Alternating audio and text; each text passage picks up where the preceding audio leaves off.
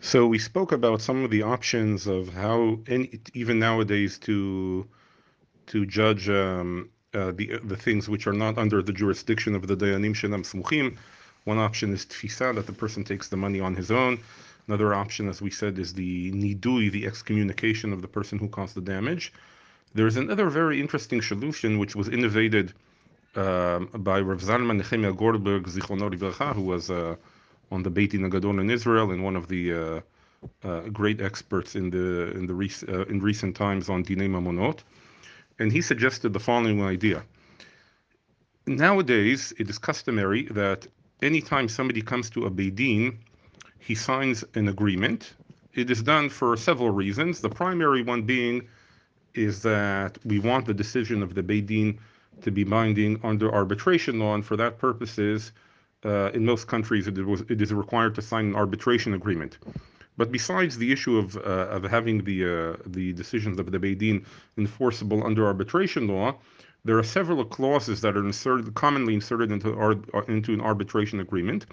And one of them is that the Beit Din does not necessarily have to rule by the din, by the letter of the law, but they're also able to rule in accordance with pshara, with compromise. What exactly is pshara and what it's all about, we'll learn later on in Ilchot Dayanim. But it is accepted, and this is done, I would say, in 99% of the cases, that when two people come to a Beit Din, both of them agree to allow the Beit Din not just to rule in accordance with the din, the strict letter of the law, but also with pshara, with compromise. So Rav Zalman Nehemiah Goldberg stated that once the Beit Din has the authority of pshara as well, then that gives them the ability also to rule on issues which are not under the formal jurisdiction of the Beit Din, what they can rule al pi din because they are Dayanim Sheinam Smuchim, unordained Dayanim. But that gives them a wider range of abilities to judge, and then they are able to judge also over matters that normally we would require Dayanim Smuchim, ordained Dayanim, for, again, because they can utilize this extra power that they have of Pshara, compromise, to also rule in accordance with those issues. And the logic being as follows: and under compromise, again, compromise is not just a random compromise, split it in half. That's not the idea of pshara. That's not the idea of the compromise. The idea of the compromise is sometimes the true and correct judgment doesn't fall exactly in accordance with the letter of the law, the din, and there's a need for a slight deviation. So this could be a good example. This is something that really you should be paying for.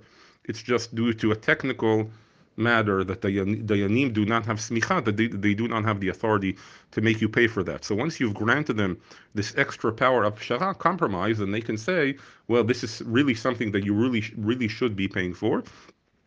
And therefore, they are able to judge, again, under this extra power of pshara, of doing a compromise.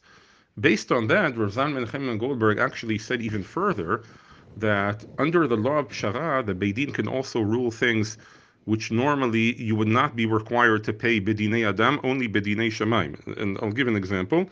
I mentioned previously that grama is something that normally the Gemara says that bedinei adam you're not obligated to pay, again, under the law of man, but bedinei shamayim, under the law of heavens, in other words, in the heavenly court, this is something that you should be liable for. I'll give one example. The Gemara says that somebody who places poison in front of somebody else's animal and the animal ends up eating it, he's patur bedinei adam v'chayav bedinei shamayim. Why? Because he didn't directly kill this other person's animal. He placed the poison in front of it, and the animal on its own went and ate the poison. On the other hand, ultimately, he caused the death of this animal, so bedinei shamayim, in the heavenly court, he would be liable.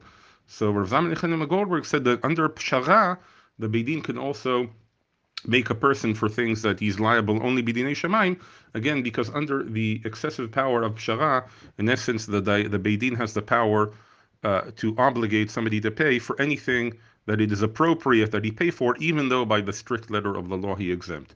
So that's another solution for these matters that are not under the jurisdiction of the Dayanim Sheinam Smuchim, that the Balei Din, the litigants, essentially grant them the power to judge those things under the agreement that they are able also to judge in accordance with pshara, with compromise.